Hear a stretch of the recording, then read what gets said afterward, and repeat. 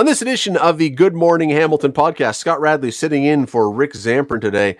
The city of Hamilton has studied its response to COVID and its ability to handle such a crisis like this. What did it find? We're going to be talking about that one.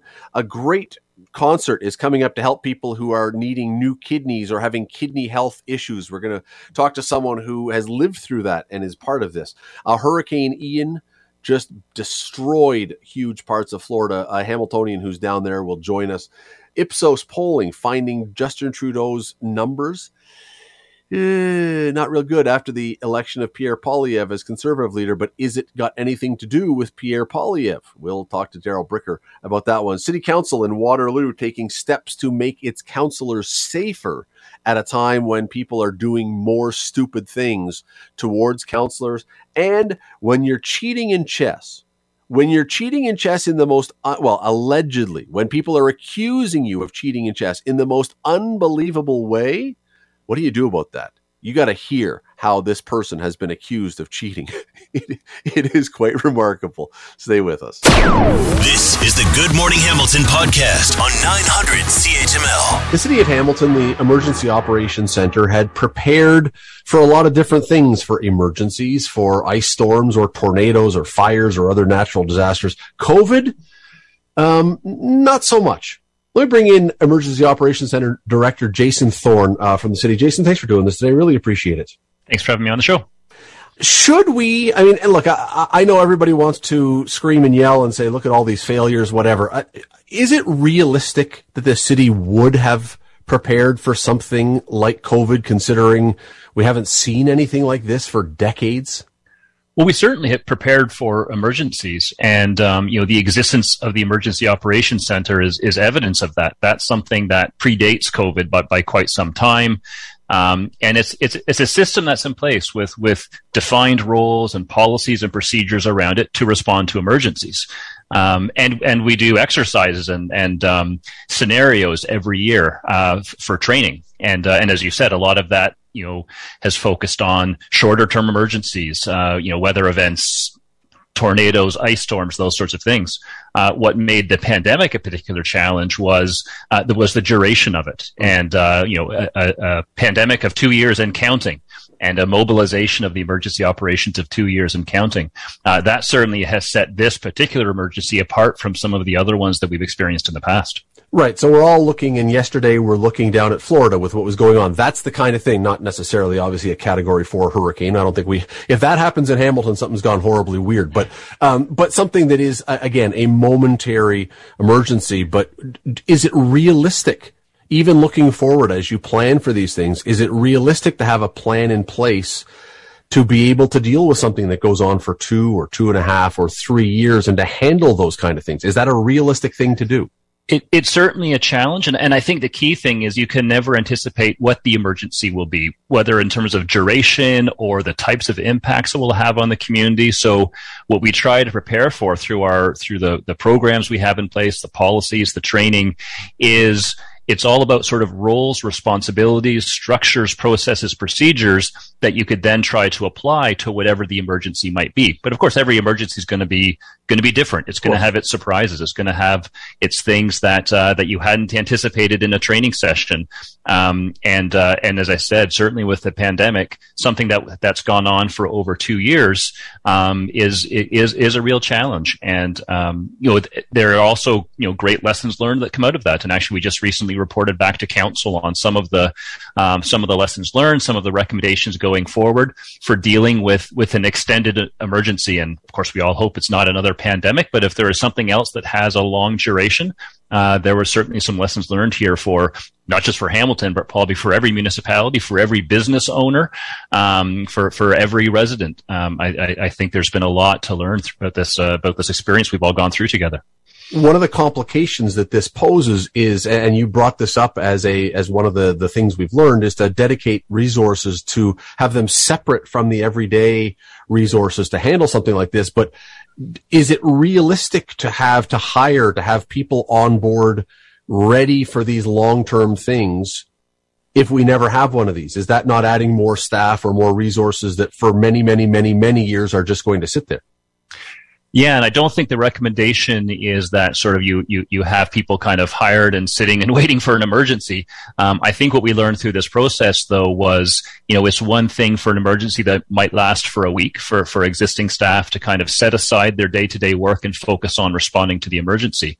But as that timeline spreads, it becomes a challenge for staff to both be responding to the emergency, and especially as we were starting to bring back all of our regular services and all of our regular programming and reopening city facilities, trying to keep the day-to-day business of government going at the same time we're responding to this very significant emergency. So that certainly creates strains. And then we had some recommendations in our report around, if that were to happen again, how might you resource up to respond to something like that? How can you kind of have some staff who can set aside their day-to-day work, focus on the emergency, and have others who are delivering those day-to-day programs and services? And I was going to ask if it had to be someone who was specifically trained or set aside for this, because we did hear through the course of the pandemic that there were times when government workers couldn't do what they were supposed to do, so they were at home.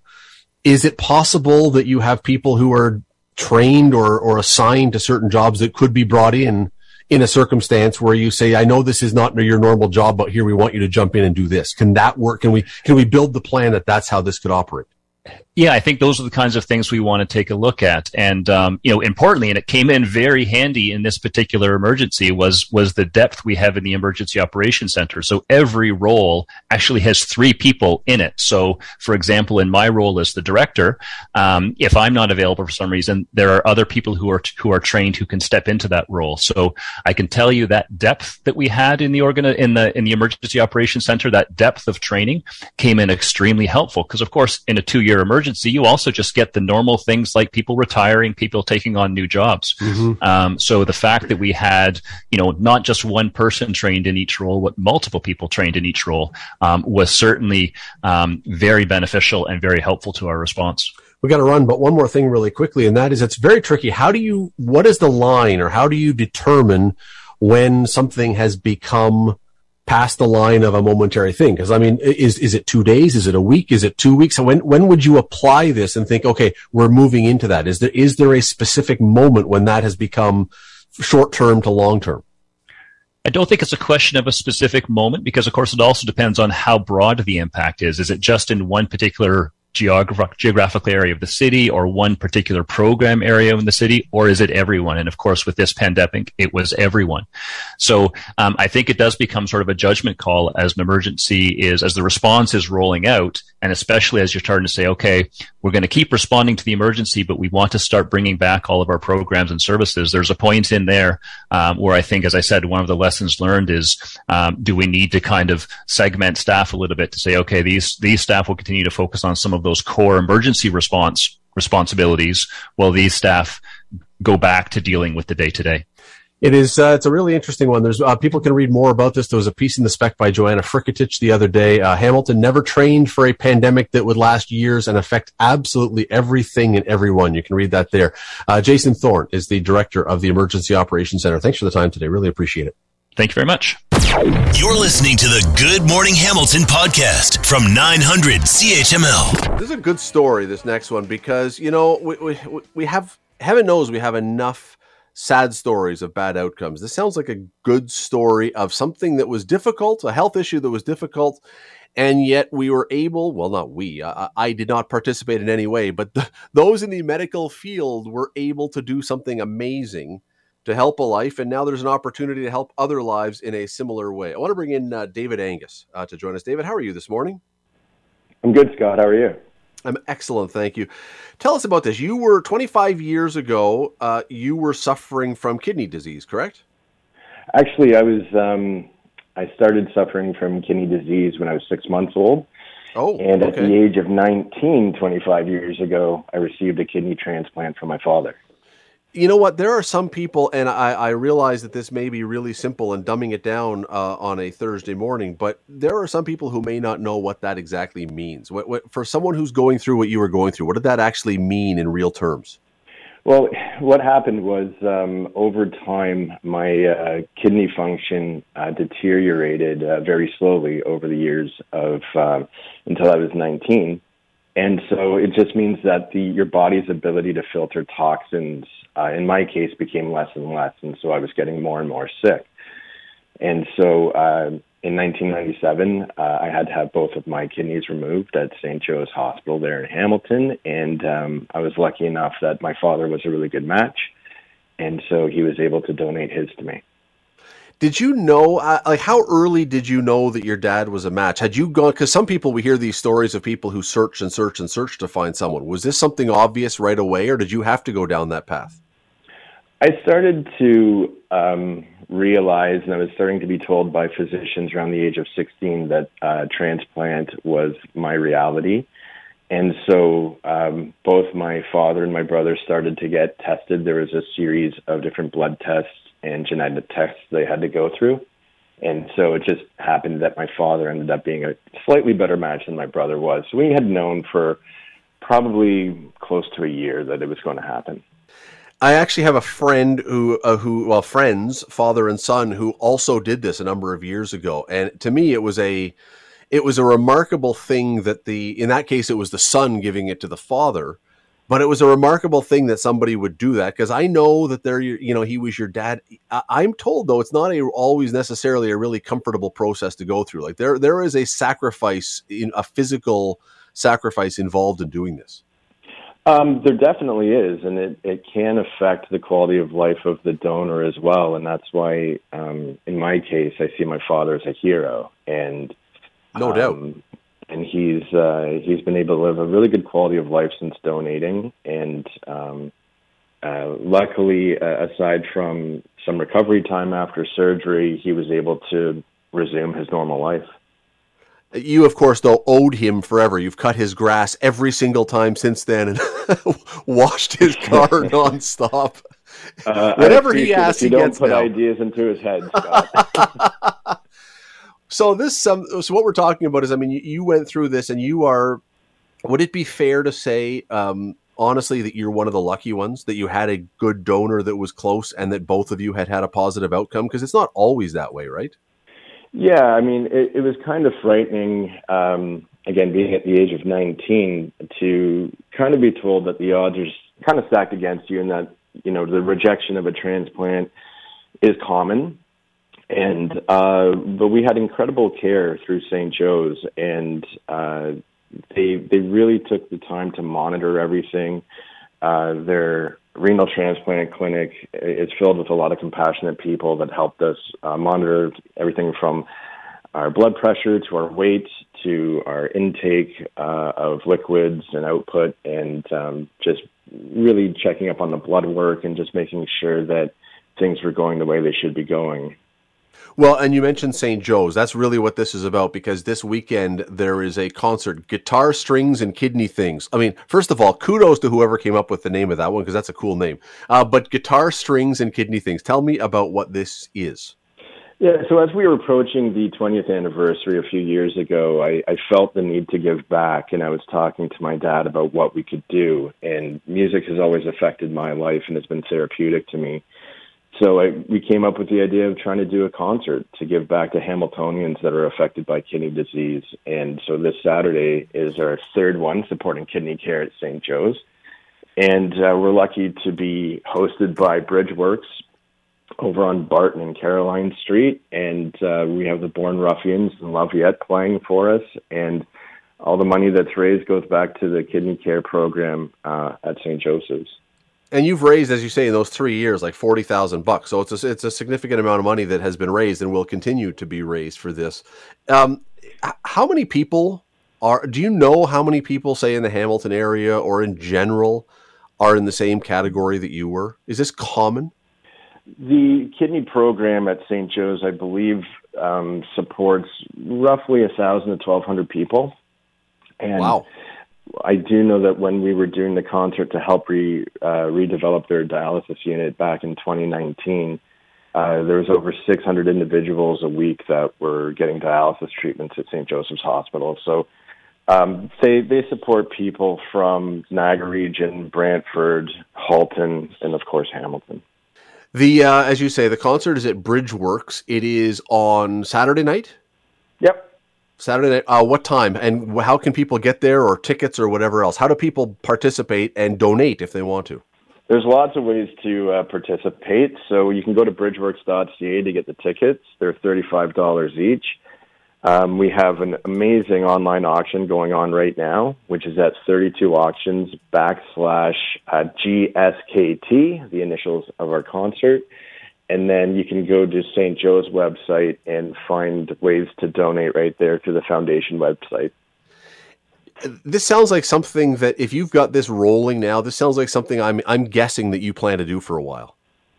That would be the hope. Yeah, I mean, it's definitely a dream and a vision to be able to use an experience like this to make an impact in the community. And my dad and I also are very fortunate to know that we are in a position where we can do that, where we can knock on doors and go on radio shows and stuff and be able to talk about our success story, in the hopes that other people who have gone through this journey or are going through this journey know that you can live well with a kidney transplant and you can have a good quality of life. And it's a little bit regimented at times, but you know, you can truly have a good quality of life and be successful in your everyday. It is, as I say, it is a good news story that you're talking to us now, and that your dad has been able to have as you say, a great life. David Angus, it's called Guitar Strings and Kidney Things. It is Saturday night at Bridgeworks, and once again, bridgeworks.ca, 32 auctions /GSKT, or go to the St. Joe's website to find more about it. David, thank you for this today. Thanks so much, Scott. Take care.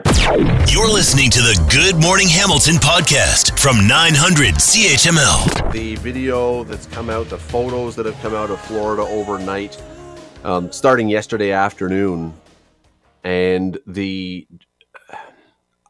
word that keeps coming to mind is devastation. If you look, especially in the Fort Myers area where it seemed to really hit first and hit hardest, some of the stuff that you see is just, it's unbelievable. There is video and photos of pretty much the entire downtown of Fort Myers being underwater. There are also, in typical fashion, fake photos coming out. Be careful of those. This is one thing. This is a good lesson about stuff online. There are photos and videos circling of sharks swimming up the streets of Fort Myers. They get your attention for sure. The pictures and the videos do. Someone has pointed out, though, that these same videos were bouncing around years ago online. So, you know, use your, if it seems too ridiculous to be true, it probably is. Nonetheless, maybe that happened, but not these ones. Anyway, it has been a terrifying, I would think, time to be down there, especially on the coast. But the hurricane has gone right across the state. G. Petrie is a Hamilton resident. She is currently down in Orlando. She joins us now. G, how are you this morning? Hello, G. Are you there? I am. Hello. Oh, hi, G. How are you doing? Are you safe down there today? We are. We are definitely safe in Orlando. So obviously it's a little bit different when it comes right on shore in Fort Myers and then in the central part of the state, but we have heard that the hurricane has blown across. What was the experience like? Did you get much in Orlando? It was very, very windy. So just to kind of put things in perspective, this storm went from one coast to the other across the entire state. It's over 260 miles wide. So there was really no one in Florida that wasn't affected by this. So we had, for the past, I would say, solid 15 hours, wind gusts of 150 kilometers and steady 100-kilometer winds. So it's been very windy, and so much rain. It's been crazy. Did you venture outside at all, or did you watch from your hotel or wherever you are? I ventured out for a moment under a very large overhang last night around 8 o'clock before it got really bad at 9. But it was I would not have gone for a walk, I can tell you that. What is it? I mean, most of us, we've had gusts here. I mean, certainly in Hamilton, we will have storms where you get wind gusts, but not to that level. What does it feel like? Can you even stand? You can stand. Well, like I said, I was over under the overhang, but even under there, your hair is whipping around like crazy. You're getting wet. So it is crazy out there. There's debris falling off the trees, bark, tree branches, things like that. And what's amazing is just how long this lasts. There's no break from it. I should have asked at the beginning. You don't live down there. You're a Hamilton resident who hasn't moved there, as I understand. You're down there on a trip. How did you end up down there now? My husband had a conference down here, so I decided to tag along for a mini child-free vacation. Yeah, nice vacation. Yes, so that's how we came down here. And I'll be honest, when there was talk of a hurricane ahead of time, I thought everyone was talking about Fiona still, until the day before we were to leave, and we saw what was going on. It was too late to cancel. I mean, were people where you are, were people doing anything unusual to prepare? Because, I mean, certainly on the coast, they were telling people to get out, and people who were staying were trying to board up or whatever else. Did anyone do anything in the Orlando area, or was it just stay in for the most part? It was mostly stay in. I can tell you the governor here declared a state of emergency really early on Sunday. So that was really good. And everyone started getting alerts on their phones on Tuesday. And I mean, like every hour you got an alert that a hurricane was coming. All the hotels were really good. They emailed you the notifications on the Disney app of what to prepare for, what's going to be closed. They moved everyone because Disney closed a bunch of resorts that were close to water, even the man-made water that's here. They moved a bunch of people, and so they've been very accommodating with kids, families, everything. So I mean, you are talking to us, so I'm assuming it's on a cell phone. Do you have power right now? Oh, we do have power, yes. Okay, so I'm a little surprised. Maybe not. I mean, that we've heard millions of people don't have power, but I guess most of those again would be on the coast where it was hardest hit. So. So what do you, I mean, having been through part of this then, because again, when I say part of it, I mean, you've been through it, but not like they were on the coast. Would this be something, if this was to happen again, if you were to go on a trip again and someone were to say a hurricane was coming, would you stick around? Or would you say, no, I've had a taste of this. I get what this could be like. I think I'll get out of here. If I was inland, like Kissimmee, Orlando, inland, I would have stayed. We didn't have an option to leave early. There was no flights. Like, we were proactive on changing our flights and making sure the hotel can accommodate an extension of our stay. And I think if I were inland, I would stay again. But if I was anywhere on the coastline, I would have hightailed it out of here. That's for sure. Does it? And again, having seen it now, and when I say seen it, I'm going to reiterate, it's not the same as the Category 4, almost Category 5 on the coast, but can you even fathom the people who decided to stick around when the warnings are coming about the size of this? Can it make sense to you in any way for the people who said, no, I'm good, I'll ride this thing out on the coast? No, it does not make any sense to me, because I see this and we're, miles and miles away from where it really hit. Like you said, Fort Myers was just completely devastated, completely. So I couldn't imagine wanting to stay and, kind of like placing a bet to see if it maybe should pass and turn. It is, well, listen, we're glad you're well. We're glad that we don't seem to be hearing too much about numbers of people dying, hopefully. I mean, that's the one silver lining, I suppose, although that may still be to come. But yeah, unbelievable amounts of damage and scary times. G. Petrie, a Hamiltonian who's down in Orlando right now. G, thank you for taking a few minutes this morning. Thank you for the invite. You're listening to the Good Morning Hamilton podcast from 900 CHML. Once Pierre Poilievre was elected as leader of the Conservatives, you knew the other polling was going to come out in rapid succession. We're going to find out what people think about Pierre Poilievre and whether he has a chance to win an election and, all that kind of stuff. It's politics. Well, we're getting numbers, and we've had a number of these, but we're getting some numbers, and here is, if you're a Liberal supporter, it's probably not great. If you're a Conservative supporter, you're probably pretty happy. According to Ipsos, in a survey done exclusively for Global News, 33% of Canadians say Justin Trudeau deserves to be reelected. That is down. 67% say it's time for another party to take over. Now, no one says in there. Well, they do say, when they say 67% say it's time for another party to take over, that means anybody but the Liberals. It's not just one. It's not Democrat or Republican. However, the NDP doesn't seem to be about to take power anytime soon, so this would seem to be a boon for the Conservatives. I want to bring in Darrell Bricker from Ipsos. He joins us now, CEO of Ipsos Public Affairs. Darrell, thanks for the time this morning. Good morning. This would not be seen as much of a surprise, right? Almost always when there's a new leader of one of the major parties, there is some kind of bump or some kind of effect. Yeah, we do see a bit of a bump when new leaders come in. But what's interesting here in our polling for Global News is that we don't really see much of a bump as a result of Pierre Poilievre. In fact, if you take a look at Conservative support in our polling, they're only up by a point, which is basically unchanged from our last polling. So there's not really much of an effect. What we do see, though, is a decline in the Liberals, which is really more of the effect of the current issues environment and what's going on in the country and how people feel about the government. Is this a case where someone, speaking of, say, the Prime Minister or his party, have simply outlived many people in this country's welcome? Yeah, with the Prime Minister, he's kind of gone through the full circle of Ds, right? He's gone from darling in 2015 to disappointment in 2019.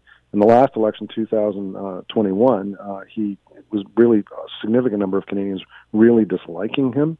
And right now, you see that dislike has persisted.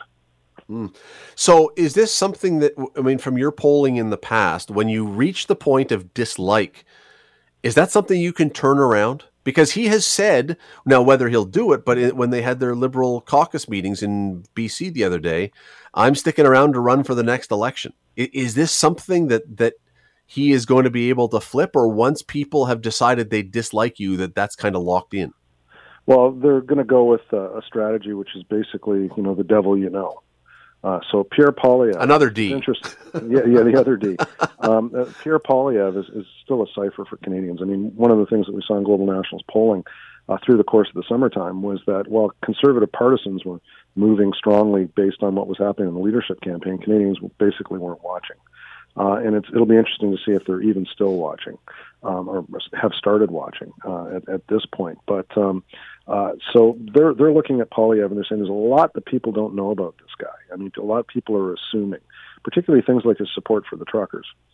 And they probably are sitting back and thinking, this is something that we can really drive hard at Poilievre and maybe make him such a toxic option for Canadians that the devil you know is better.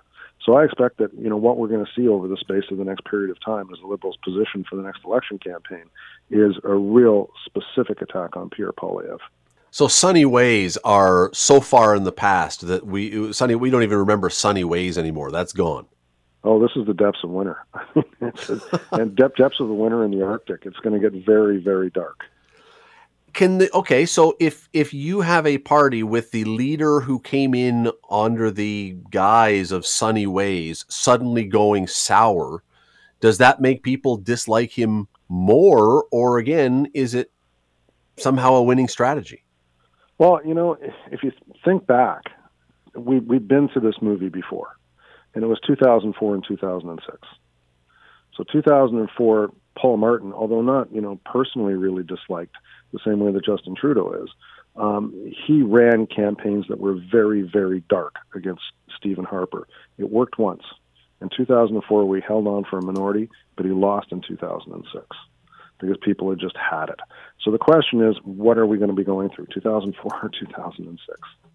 I mean, there's a couple other things here that seem to be at play. One of them is when this election comes, you would expect, if Jagmeet Singh is still leader of the NDP, he also was going to be teeing off more, you would think, on Justin Trudeau, because that's his vote demographic. You would think, maybe not, but and so Justin Trudeau may be taking it as a dislike attack from all sides.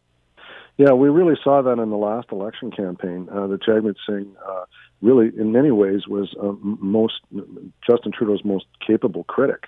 But Jagmeet Singh seems to be confused, and Canadians are confused about Jagmeet Singh too. I mean, so we go out and we ask, who do you have a favorable opinion of? Although none of the three leaders are in positive territory, the least negative is Jagmeet Singh. So they kind of like him, Canadians kind of like him. They don't really dislike him. But when we ask, who would make the best prime minister, he comes in third. So they see him as a nice guy, but he's not ready for the job. Well, and I heard something recently, and I don't know if it was in your numbers or another one, where a lot of people are saying, I don't know what the purpose of the NDP is right now. They just seem to prop up the party as opposed to being a critic, and we're not really sure what we're supposed to do with them. Yeah, I think that was a columnist was writing about that. But this is a fairly standard thing. I mean, basically what Jagmeet Singh has become is Ed Broadbent, Mr. Congeniality. He's a nice enough guy, but we don't really see him as being qualified to be the prime minister. So the problem that he's got is actually being seen as a serious contender for the job. And over the space of the next couple of years, maybe he'll be able to demonstrate that under this agreement that he has with the Liberals. But at the moment, his problem is people, as I said before, see him as a nice guy, but don't see him as qualified for the job. The person who's going to get the most attention, obviously, because he's the least known, is Pierre Poilievre. Sure. And we got to go, Daryl. Daryl, we got to go, but just very quickly, one last thing. Was any of the polling asking what the specific thing was that made people dislike Trudeau?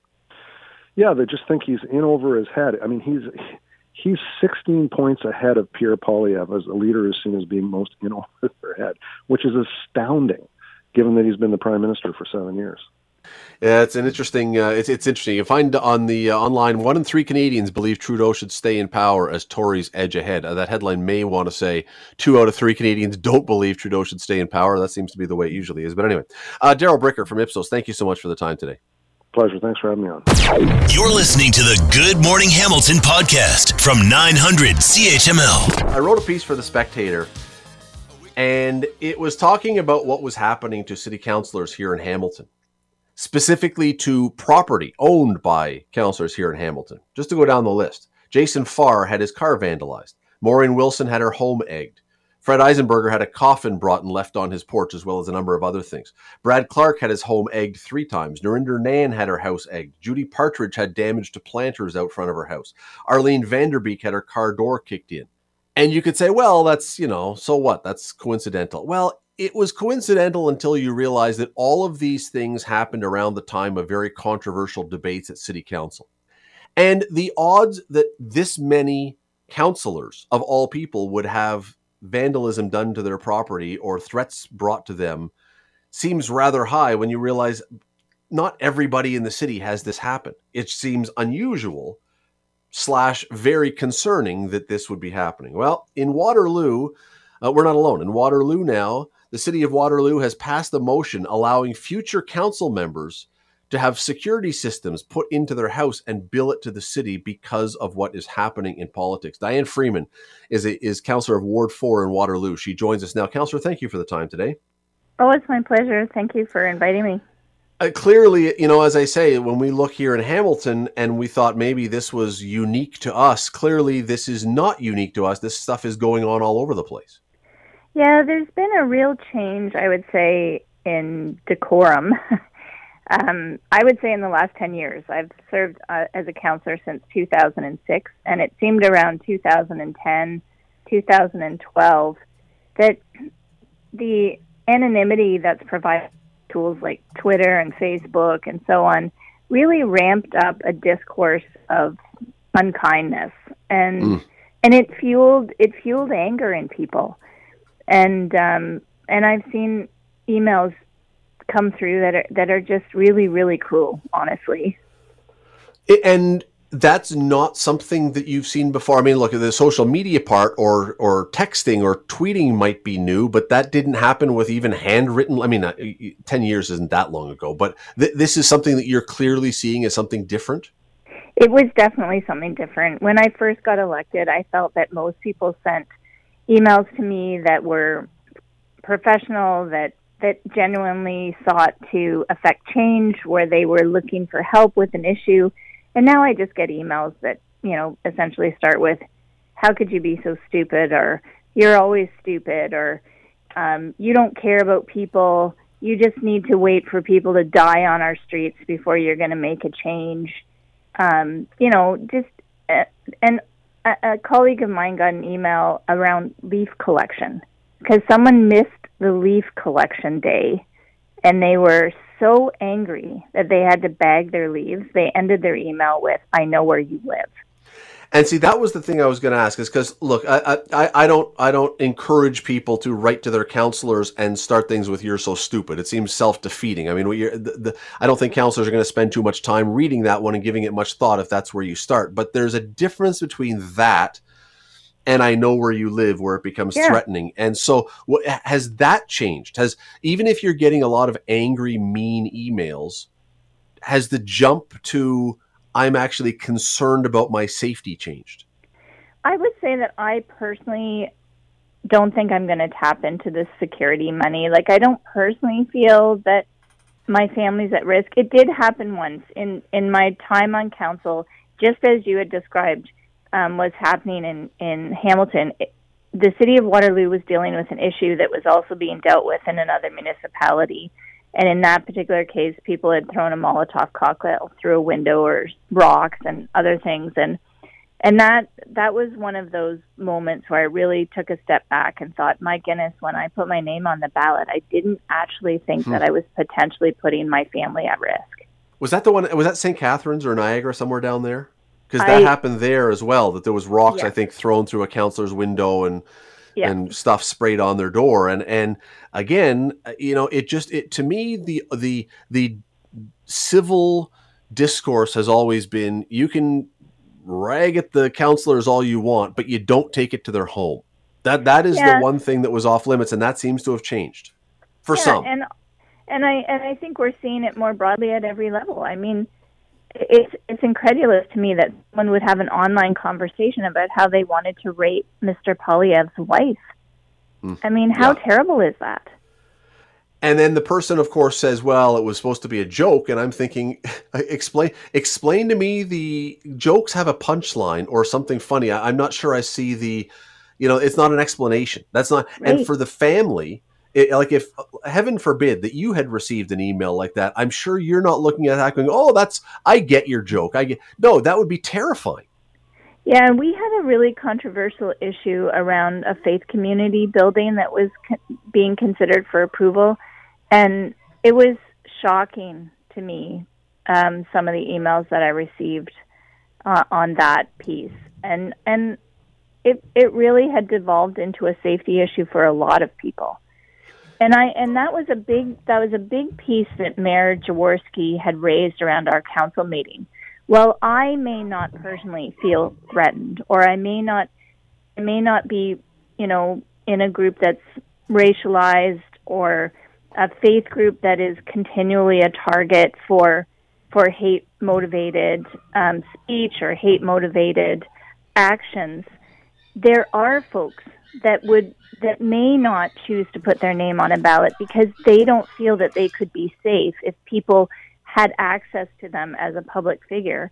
And if this security system allowance makes that individual feel more willing to serve in a public office, then I think that alone is a reason to approach this.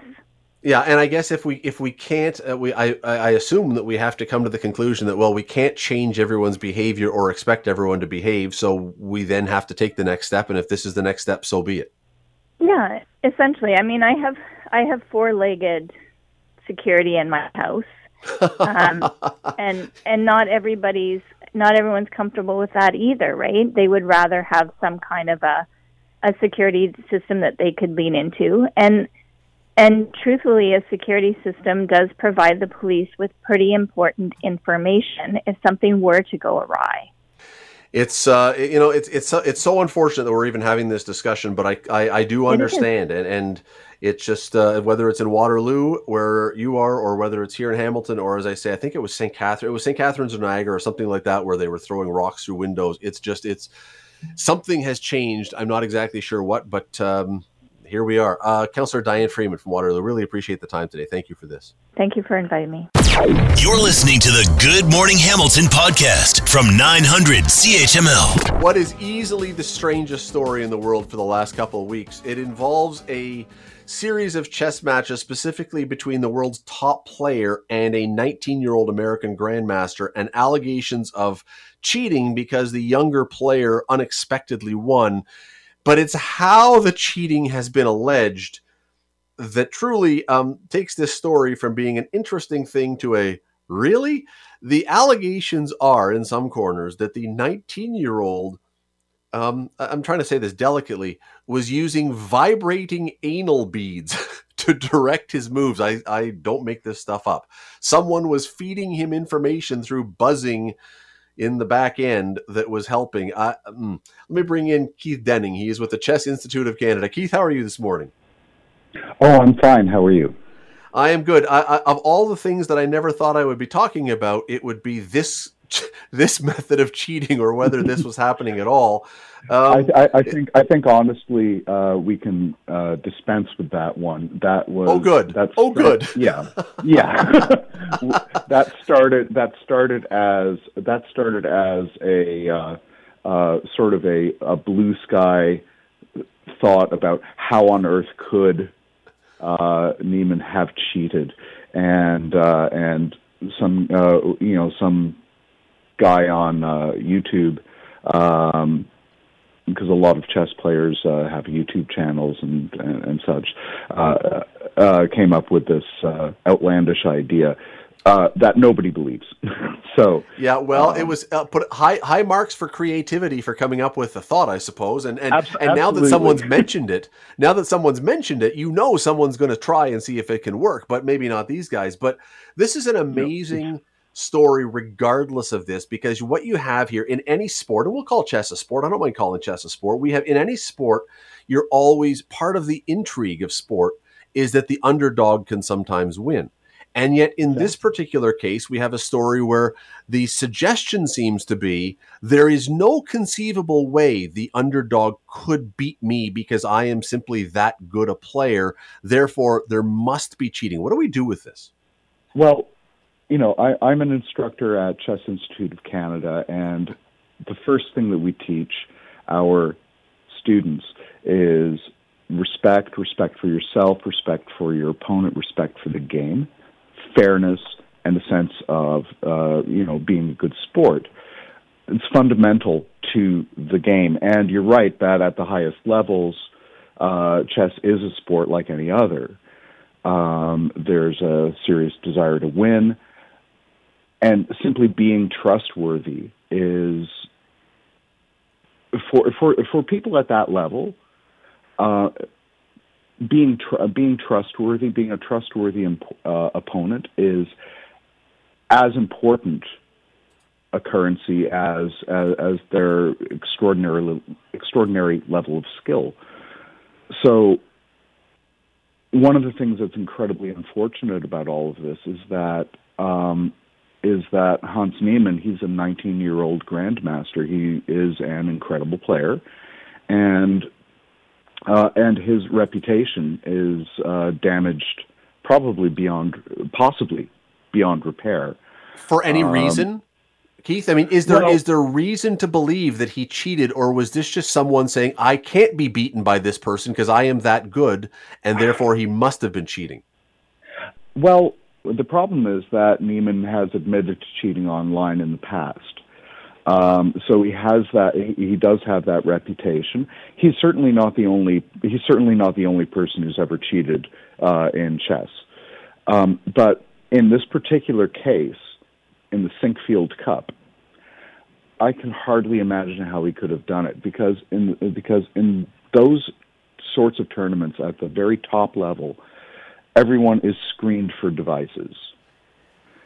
So, like, the players are not even allowed to bring their own pens, because it's possible, I suppose, that you could secrete some sort of device in a pen and use that to tip you off to certain things.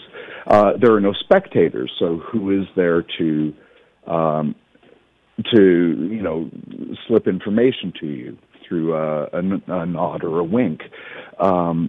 So I'm satisfied personally, and I'm a sort of a junior level arbiter. I just actually took the arbiter's course. I was in St. Louis actually for the beginning of the Sinquefield Cup. When the chief arbiter of that tournament says there's no cheating. There's no cheating. Then we got to go with that. We got to run. Unfortunately, Keith, it's a remarkable story. It really is, and I'm highly relieved that there's no vibrating anal beads involved, because that's a story. No, I don't think anyone's ready for at this point. Keith Denning, Chess Institute of Canada. Thank you so much for the time. Really appreciate it.